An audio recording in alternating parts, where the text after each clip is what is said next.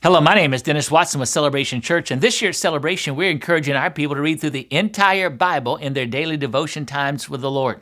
To accomplish that, we're following the one-year Bible reading plan, which includes daily scripture passages from the Old Testament, the New Testament, the Psalms, and from the Proverbs. And then we're selecting one of the scripture passages for our devotional thought for the day. Today's devotional thought is based on scripture passage from the Old Testament, 1 Kings chapter 11. Here's what we read. The Lord had clearly instructed his people not to intermarry with those nations because the women they married would lead them to worship their gods. Yet Solomon insisted on loving them anyway. He had 700 wives and 300 concubines, and sure enough, they led his heart away from the Lord. In Solomon's old age, they turned his heart to worship their gods instead of trusting only in the Lord, his God, as his father David had done. That's 1 Kings chapter 11, verses 2 through 4. For some time, Solomon was known as the wisest man on the planet. He had prayed for the Lord to give him supernatural wisdom, and the Lord had answered his prayer, back in 1 Kings chapter 3. Other leaders from around the world recognized and acknowledged his superior wisdom, we're told. Yet something happened in Solomon's life. Although he remained a brilliant man in many ways throughout his life, he lost the supernatural wisdom the Lord had given to him because he turned away from the Lord. Let me ask you a question. Why did Solomon turn away from the Lord, and why do we sometimes turn our hearts away from the Lord? Solomon turned away from the Lord primarily because he allowed ungodly individuals in his life to greatly influence him. He had married women from Egypt, Moab, Ammon, Edom, Sidon, and from among the Hittites. These women and others worshiped false gods, gods that promoted sensuality, humanism, materialism, and other deviant desires and beliefs. And they led Solomon into their ungodly beliefs and into their ungodly practices. We must always be careful of the relationships we make, understanding that the people we get closest to will have some form of influence in our lives. Proverbs 12:26 says, "The righteous should choose his friends carefully, for the way of the wicked leads them astray," and I'm sure we should choose our spouses carefully as well. Psalm 119:63 reads, "I'm a friend to all who fear you, to all who follow your precepts, O God."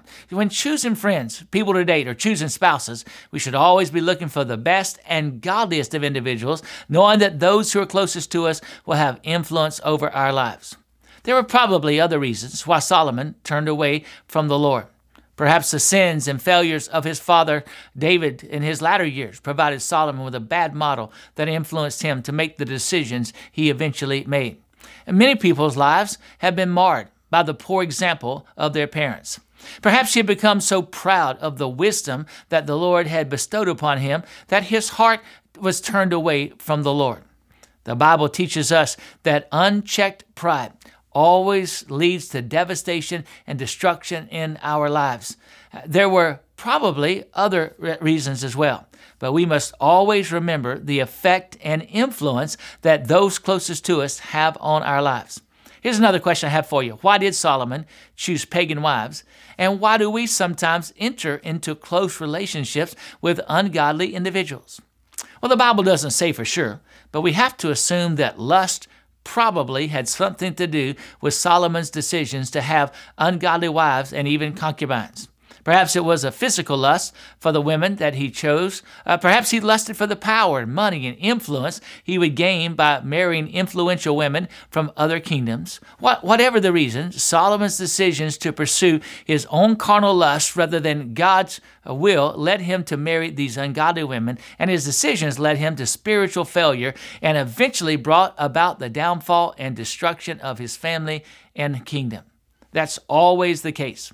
When we continually choose our wants, our wishes, and our ways of the Lord's wants, wishes, and ways for our lives, it causes us to drift away from the Lord, which leads us to experience moral, physical, emotional, and spiritual failures. When we have such failures, it eventually brings destruction to our lives, to our families' lives, and to the kingdom of God. As you pray today, pray for the Lord to show you any gods or relationships you may be putting before him in your life, and then ask the Lord for forgiveness and ask him to reclaim first place in your life. Also, pray for the Lord to give you wisdom in disentangling yourself from current ungodly relationships and to give you wisdom for establishing future godly relationships. And thirdly, ask the Lord to show you how you can always keep your heart and focus on him and your commitment to him. Thanks for joining us today. Please join us again tomorrow as we continue our adventure through God's Word.